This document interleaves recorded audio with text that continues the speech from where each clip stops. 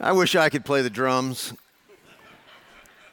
There were two instruments that were not allowed in our house. I had to take the mandatory piano lessons.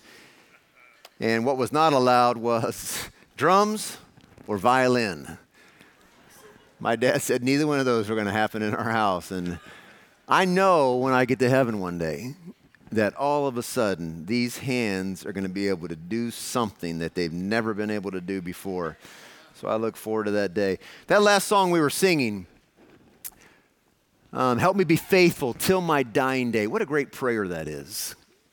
That's a prayer that we sing. The words that follow, I'm going to live for Christ, doesn't matter what the world may say. That's a bold statement. I pray that that can be true for all of us, and I pray that you desire that to be true. When we sing songs, we want them to come out of the heart. And sometimes I sing in prayer. I sing in hoping. I sing trusting.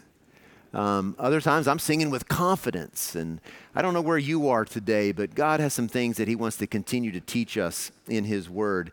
We are going through the book of Mark.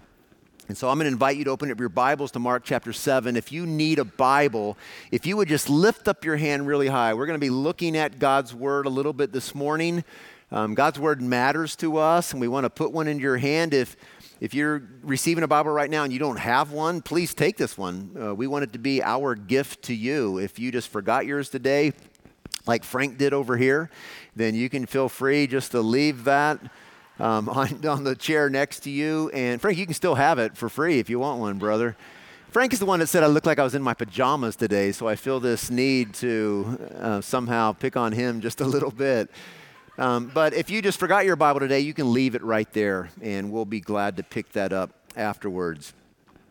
Have you ever thought that you were going to get something very minimal, and the way it turned out, it was unbelievable? In other words, you go into a particular situation, something's about to happen, and you think it's going to be, this big right here, and it turns out being one of the most amazing things you've ever experienced in your life. Well, a few years back, I wanted to really have a special time with my son, Andrew. And I got to thinking about going to an NFL football game, and I like the Dallas Cowboys. He likes the Green Bay Packers. And so I thought, that would be great to see one of those games. Well, it's near impossible to get a ticket in Green Bay, and it's cold there. So it was coming up that Dallas was playing Green Bay in Dallas, Texas. And so I called up a friend and I said, hey, any chance you could get me a ticket? And he goes, there's a guy that tells me he has tickets every now and then, and I'll see what I can do, but I can't promise anything, and I don't even know if they're good tickets. I was like, that's all right. That's good. And so finally, the Monday of the week, the game was going to be played on Thursday. He calls me up, and so he says, hey, I got tickets. And so I quickly get a hotel room and get airline tickets, and we take Andrew out of school later in that week, and we just go to Dallas and just have a great time. He meets us at the hotel, taking us to the stadium, and he goes, I don't know if these tickets are any good or not. And I said, listen, we just want to be in the stadium. That's all we want to be. We just want to be in the stadium. We were pumped. We had hats on, jerseys. We had gone to the local Walmart, and we had bought everything. We looked like obvious tourists from out of town, ready to go to a game. So we get to the stadium, and we park, 100 zillion miles away. We walk to the stadium, and we come in the door, and we hand the man our tickets. And he looks at them, looks at us, and he ushers us away from the line to a special elevator. And he says, you'll be using this elevator. Just show them your ticket at the top. And I said, all right, this sounds cool. So we go up this elevator that has a nice man that stands there and punches the floors, and he has to check our tickets because we're going to be let off on a special floor, and he wants to make sure everything's right. So all of a sudden we come out the elevator doors, and there's a bunch of doors there. He escorts us over to this particular door, and we open up this door, and we walk into it. And all of a sudden, there is the stadium. We are in box seats. And you should have seen Andrew run down the aisle of those seats and come to the window and open up those windows like he was God looking over his universe. And he was like, yes! And once he got over the just incredible joy because we were almost on the 50-yard line. And he's just taking it all in, and all of a sudden he begins to smell something. And he turns, and there's all-you-can-eat pizza, pulled pork barbecue, Southern style. And the lady comes up and says, would you like something to drink? And anything? And she says, yes, anything he wants. So he gets whatever he gets. I mean, it was non-alcoholic. He gets whatever he was going to get. And it was so amazing. You would take a sip of your Coke and put it down like this, and before you knew it, she had filled it back up again. I mean, there was just food. It was the most amazing experience. Now remember, all we wanted to do was get into the stadium. That's all we wanted. And we got this incredible experience. Now, perhaps you've had experiences like that in your life, or perhaps you're saying, why does all the good things happen to other people? I don't know what you're thinking right now. But I'm certain that you've had something like that that's happened in your life. Well, I want us to move our way through our passage this morning and realize that what we're going to see in very seed form is going to explode into something way bigger than what we see in this passage. And we are recipients of that this morning. So let's look at this passage together. Mark chapter 7. And we're going to begin in verse 24, and we're going to end with verse 37. Mark chapter 7, verse 24. And from there he arose and went away to the region of Tyre and Sidon. And he entered a house and did not want anyone to know, yet he could not be hidden. But immediately a woman whose little daughter was possessed by an unclean spirit heard of him and came and fell down at his feet. Now the woman was a Gentile, Syrophoenician by birth, and she begged him to cast out the demon out of her daughter. And he said to her, let the children be fed first, for it's not right to take the children's bread and throw it to the dogs. But she answered him, yes, Lord, yet even the dogs under the table eat the children's crumbs. And he said to her, for this statement, you may go your way, the demon has left your daughter. And she went home and found the child lying in the bed and the demon gone. Then he returned from the region of Tyre and went through Sidon to the Sea of Galilee in the region of Decapolis. And they brought to him a man who was deaf and had speech impediment, and they begged him to lay his hand on him. And taking him aside from the crowd privately, he put his fingers into his ears and after spitting, touched his tongue. And looking up to heaven, he sighed and said, Ephphatha, that is, be opened. And his ears were opened, his tongue was released, and he spoke plainly. And Jesus charged them to tell no one, but the more he charged them, the more zealously they proclaimed it. And they were astonished beyond measure, saying, he has done all things well. He even makes the deaf hear and the mute speak. Let's pray and ask God to help us with this passage. Lord, we now open our hearts to you. And in your mercy, we ask that you would give us good soil in our hearts so we can receive, so seed can be planted, so growth can take place, and we can bear fruit. Lord, you know what we each one brought in to this building this morning. We need your touch. We need a special encounter with you. And so, Lord, would you meet us in those places? Awaken us where we've been sleeping. Soften us where we've hardened. Bring light where we've been darkened. Lord, do a marvelous work in us today. And we pray this in Jesus' name. Amen. In your bulletins, you can see just a brief outline we're going to follow. And I'm going to focus the majority of our time this morning on verses 24 to 30. Going to just barely mention the second passage because it's all interrelated in, I think, what is important for us to see. In this section of Mark, there are three stories in this unit. We're going to look at two of them today, the Gentile woman and then the healing of a deaf man. But following this, in chapter 8, verse 1, Jesus feeds the 4,000. This is a three-story unit. And this passage, or these stories, naturally follow what we were looking at last week when Gerald was sharing with us. Jesus has been taking on the religious leaders, especially in the area of their oral laws, and in this previous passage with the laws concerning uncleanness or cleanness, the issue of what is clean and what is unclean. And this is one of those areas where when we go into the Old Testament, it doesn't make much sense to us when we read about what is clean and what is unclean. There are certain things that are unclean, and we think, well, why is that unclean? It just doesn't connect in our minds. But in the way that they looked at the world, everything fit into those categories of clean and unclean. And by the time we get to the New Testament days, the Gentiles that surrounded the Jews, they were actually considered unclean because of the traditions that were being passed down. But in our previous passage, Jesus takes this on, and Mark actually makes a little note in verse 19, right there in the middle of the verse. Thus he, being Jesus, declared all foods clean. Now this is going to fly in the face of everything that means to be a Jew and the Mosaic covenant and all the law that's connected to it, that something big is happening. Remember, you can't take new wine and put it in old wineskins. It's just going to bust it. Jesus has been doing something new throughout this book.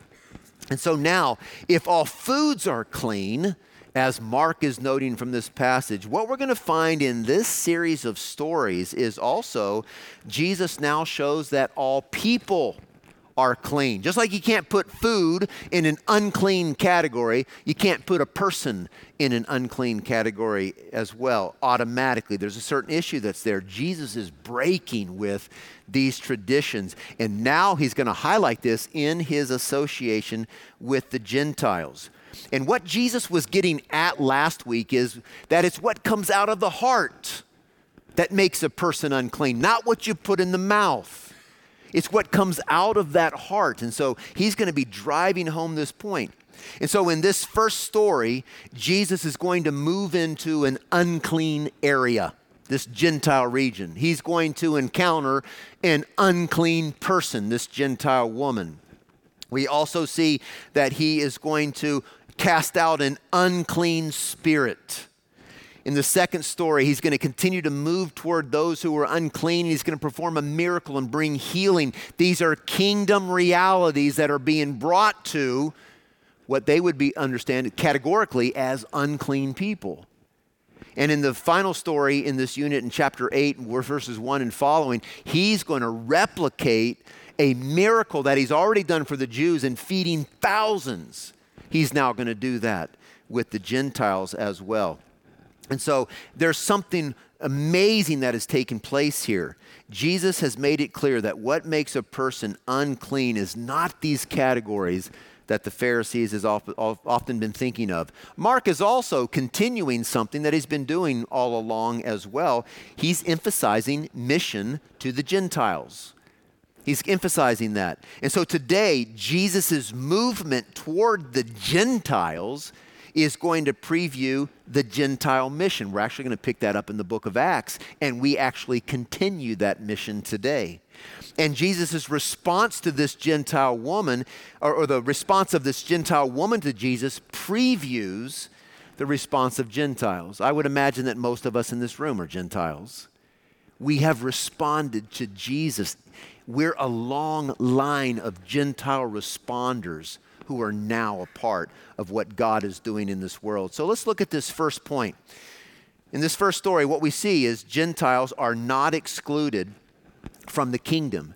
Now, this same story is also found over in Matthew. And I'm going to be referring back and forth to Matthew chapter 15, because Matthew 15 includes some details that this particular story doesn't, that really can be helpful for us. But in verse 24 of Mark chapter 7, from there he arose and he went away to the region of Tyre and Sidon. Now, some of your Bibles may just say Tyre. Manuscripts have different ones here. We see down in verse 31 that he goes through Sidon, so Sidon's definitely a part of this story.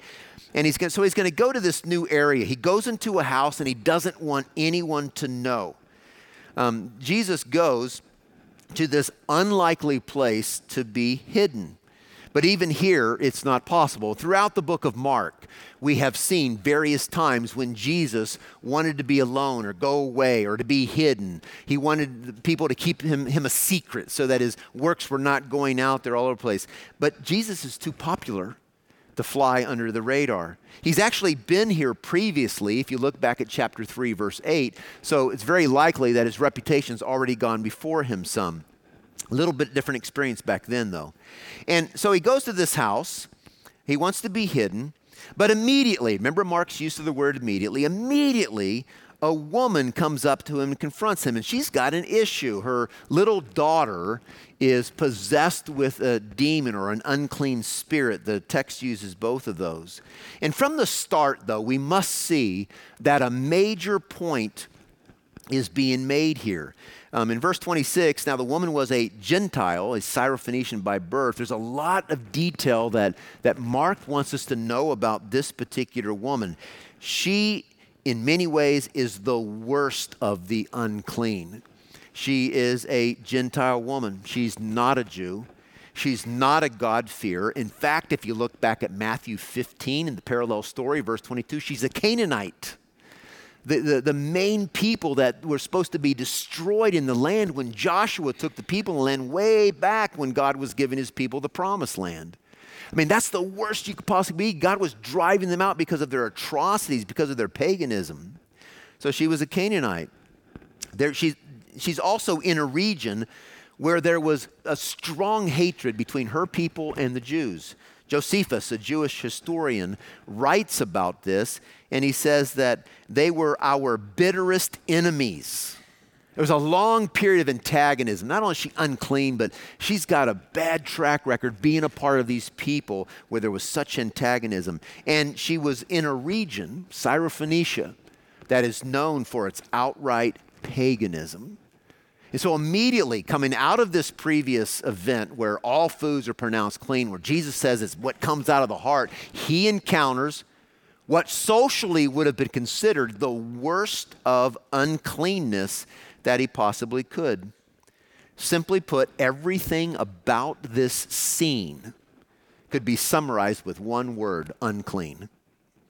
The spirit's even unclean in this story. Later on it's used demons, but spirit is referred to as an unclean spirit. What is Jesus even doing here? He's about to make a point. And this woman comes to Jesus. And it doesn't matter the odds that are stacked against her at that moment. She falls on the ground before Jesus. And there's an urgency there. Again, back in Matthew 15, verses 22 and 23, listen to this. And behold, a Canaanite woman from that region came out and was crying, "Have mercy on me, O Lord, Son of David. My daughter severely oppressed by a demon." But he did not answer her a word. Now notice this. And his disciples came and begged him, saying, "Send her away, for she's crying after us." And so Matthew gives some details that this woman was just continuous in her efforts, so much so that the disciples were saying, "Get rid of her. She's causing problems for us." But she lays herself down there before the Lord, and she addresses him as Lord. She calls out to him as Lord. Now, what's important for us to understand here, she does this in verse 28. What's important for us to understand is there is no one else in the Gospel of Mark that calls Jesus Lord except for this one who's the unclean of the unclean. She's the one who cries out to him. Jesus uses this word for himself, but nowhere else does another person use this for Jesus. And it's a Gentile, the unclean of the unclean, who does so. Now notice, the connection that Jesus is going to make in going into this region, encountering this woman, goes back up to chapter 7 in verse 15. And this is what Jesus said: "There is nothing outside a person that by going into him can defile him, but the things that come out of a person are what defile him." That's the true indicator of a person, clean or unclean, what comes out of them. And so what we want to observe as we work our way through this story is what is, in fact, coming out of this woman.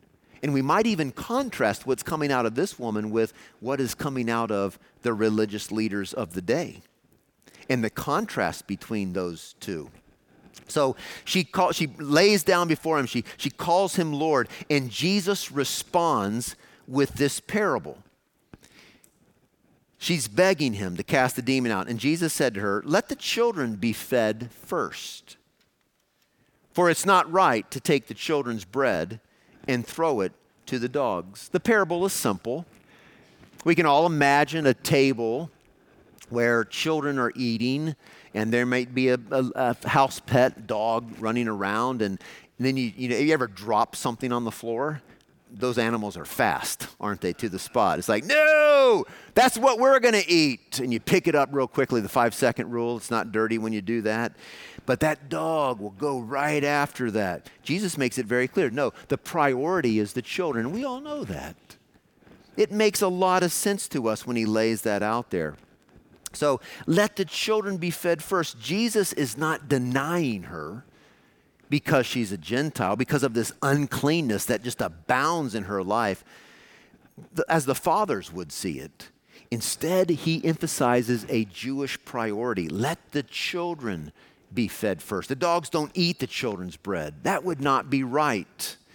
This is ultimately Jesus' emphasis in the parable. And again, I love the way it gets brought out in Matthew chapter 15. Listen to this. So remember, the disciples want to send this person away because he's bothering them.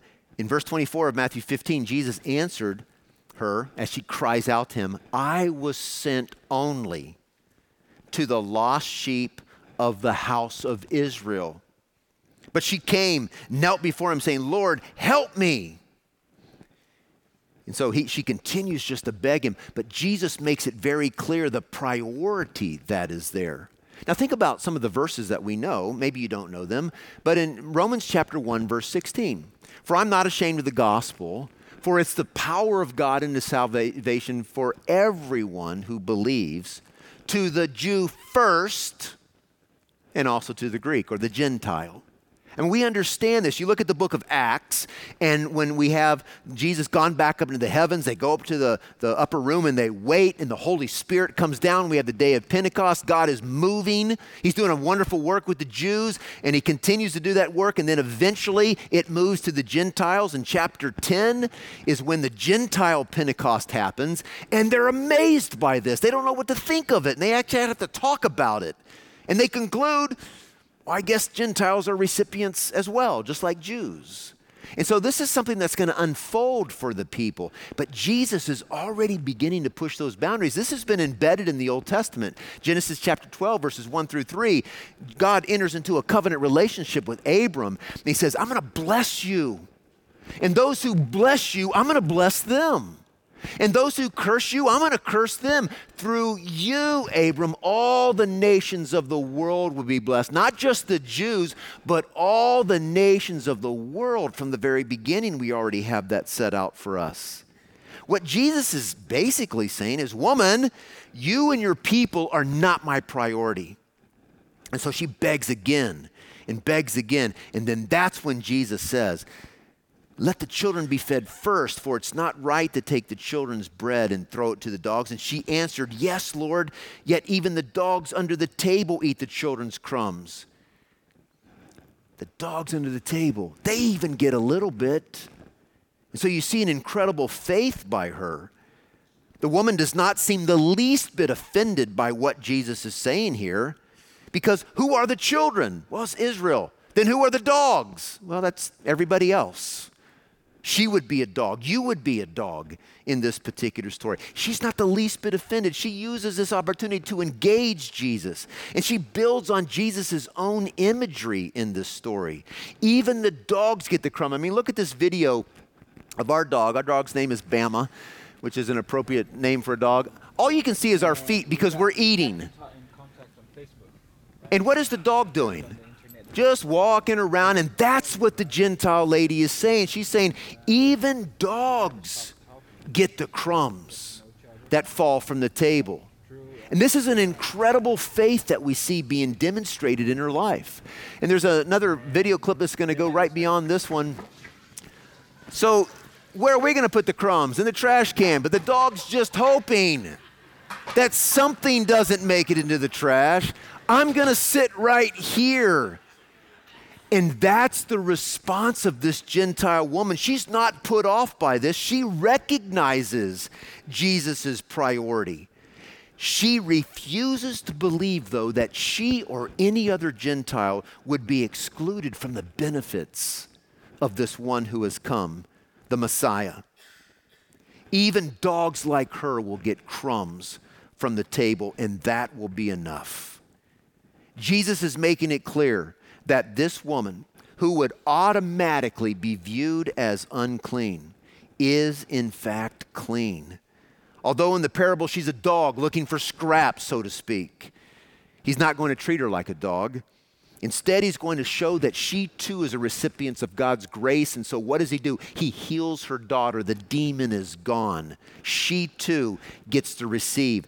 We aren't going to even look at verses 31 to 37, but what happens there? Jesus goes into further in the Gentile territory, and he continues to bring kingdom benefits to person after person after person.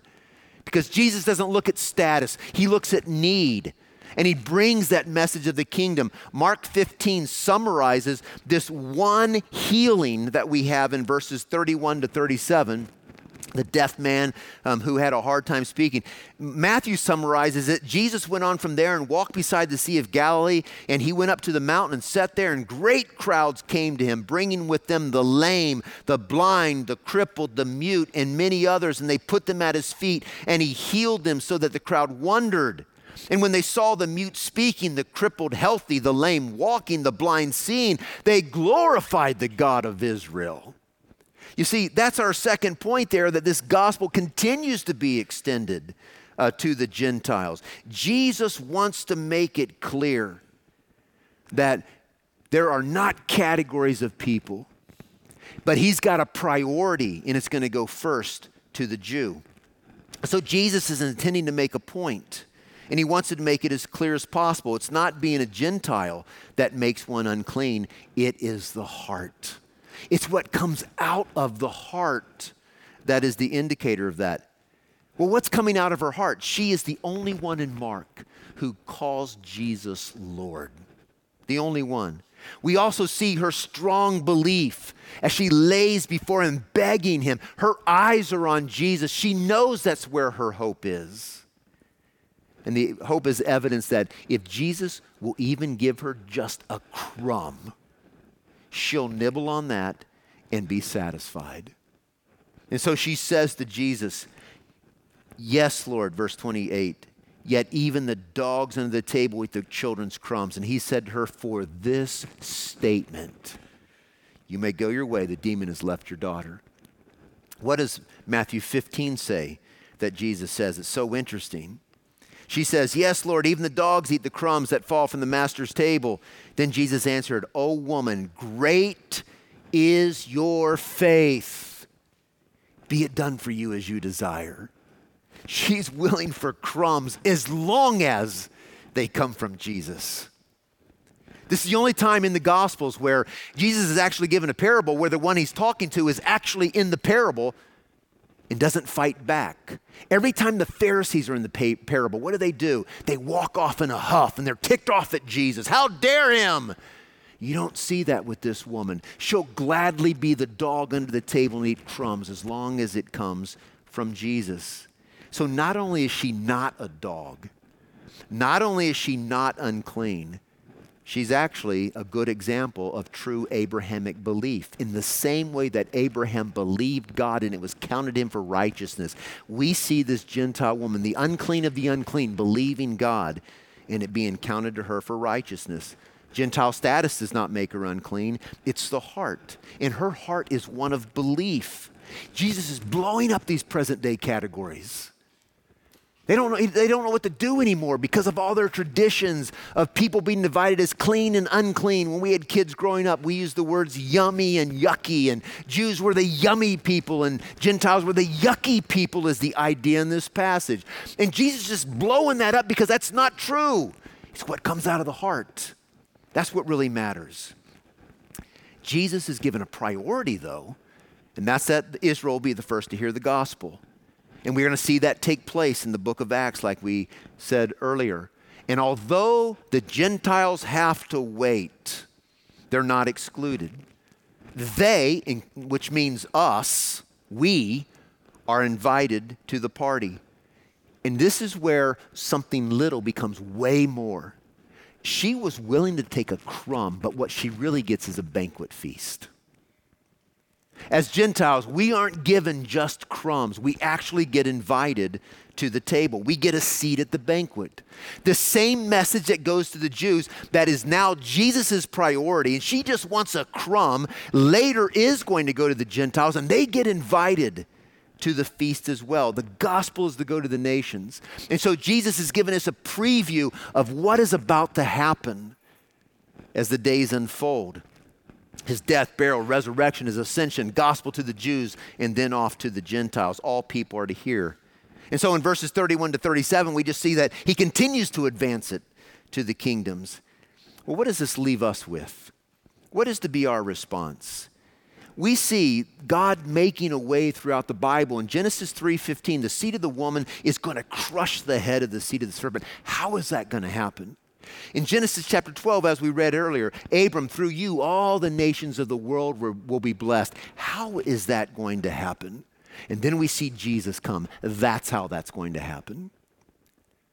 For the Jew and also for the Gentile. Romans 1:16 says, to the Jew first, but also to the Gentile. We get invited. And here's just a few points I want to make. Number one is this. The gospel is for all of you. And when we have a group this big, I know there must be at least someone in this room who might come to Grace, and you hear the messages and you see the people here and you somehow feel like the gospel is for them, not for me. I'm the creepy person. I'm the yucky person. The gospel could never reach my heart. Do you understand all the things I've done? Do you understand what an outcast I am in society? Do you understand how I don't fit in? It's not for me. And this passage is definitely for you because it says everybody's invited. That gospel goes to everyone, and Jesus is giving us a foretaste of this. All of you, the gospel is for you. Jesus died for you without exception in this room. You can all come to the table and feast, but the only way you can come to the table is through Jesus. There's no good works that you can do, for by grace are you saved through faith. It's not of yourself. It is a gift of God. It's not of works. No one can boast. It's only in Jesus. That's why we worship Jesus here. That's why we sing about Jesus. That's why we praise his name. That's why we're so committed to other people hearing about Jesus. The gospel is for all of you. None of you is out of his reach. Let today be the day. Maybe you have never received Jesus as your Lord and Savior because you feel like you're on the outside looking in. Walk in today because the gospel is for you. Let me make a second point. When you think about this parable and think about the fact that you're actually the dog in the parable, being a Gentile, looking for scraps under the table, do you find that offensive? Let me ask you this. Did you get crumbs when you received Jesus? No, you didn't get crumbs, did you? You don't want to push the analogy too far. Jesus is saying the Jew first. But the gospel goes to all. Now, we don't get crumbs. We get a banquet table. You were dead in your sins, and he made you alive. Hallelujah. He made you alive. You are joint heirs with Jesus Christ. We have an advocate with the Father. And we could go on and quote verse after verse after verse. Psalm 103 says, forget not all of his benefits. Don't you forget any of them, because we have many. Jesus is simply saying, it's the Jew first. But in the back of his mind, he must be saying, but watch out, Gentiles, because this is going to the nation. I think the third thing that we need to walk away from with this is we see the trickle effect here of the gospel going to the nations. But the first has already happened. We're now in that phase where we've got to give bread to the Gentiles. There's a world that needs to hear the gospel message of Jesus. Listen to this, what I receive. Every day I receive information about an unreached people group. And listen to this. The people also believe that the supreme God is too distant to worship directly, and that therefore the only way to serve him or to worship him is through a spirit.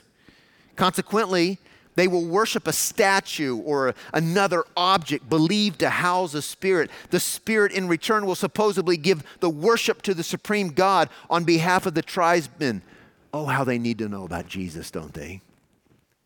That God who they think is so far away that they could never be in contact with him. They must somehow find a spirit to go to him. They need to know that because of Jesus, those who are enemies of God have become friends. That there's no hostility. There's therefore now no condemnation to those who are in Christ Jesus. And there are unreached people groups all around the world who have never held a Bible in their hand. And not only that, they've never even heard the name of Jesus. Jesus said, first, I'm going to go to the Jews. But then when he went to heaven, he left the rest of this mission to us. And he models that for us here.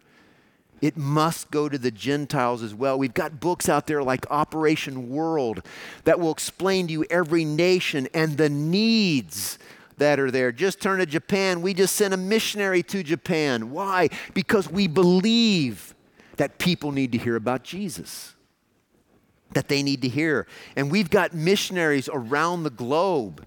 We've got missionaries in Tunisia, in Thailand, mobilizing others into China.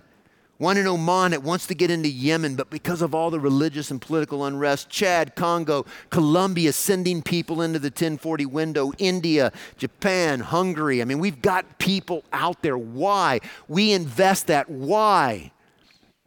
Because we believe that people need to hear about Jesus. All of us in this room are proclaimers of the gospel. Every last one of us. In Psalm 67, verses 1 through 3, it says, may the Lord bless us and cause his face to shine upon us. And then there's a Selah, which is pause and let that sink in for a bit. And then it's surprising because then it says that your name may be known by the nations. Why does God bless us? Why has God blessed us with this incredible message and brought us into the family? So that we might proclaim his name so it can be known to the nations. Why does God bless us financially? Why does God give us these blessings that we so much enjoy in America so that we can give and the gospel can go to the nations? There is not a better message we could proclaim to anyone out there than the good news of Jesus. And we see Jesus moving them in that direction. I have an outfit on from India. There are more unreached people groups in India than any other nation in the world. The gospel needs to go to them. And it's our prayer that God would continue to raise up people in this congregation so that we can move them outward. We all need to take that message out, and we continue to support people in this area because the gospel needs to continue to go out here. But we constantly want to be looking at the nations where people have never heard the name Jesus. And I keep praying that God would tithe a people from this congregation. A tithe. So that we can go around to the nations and tell more and more people about Jesus. I don't know what God is stirring in your heart today. I'm going to ask several Grace Group shepherds to come up here and be prepared to pray for you. If you just want to come to someone and ask for prayer, I'm going to invite Caleb to come up. He's going to close us in a song. But won't you bow with me right now in prayer? We believe that God works in the reading, proclamation, and teaching of his word. And I know that God is working in your heart now. And so, Lord, have your way with us. Lord, would you stir in our hearts all that you want to stir? Lord, in your mercy, get our attention and teach us what you want to teach us.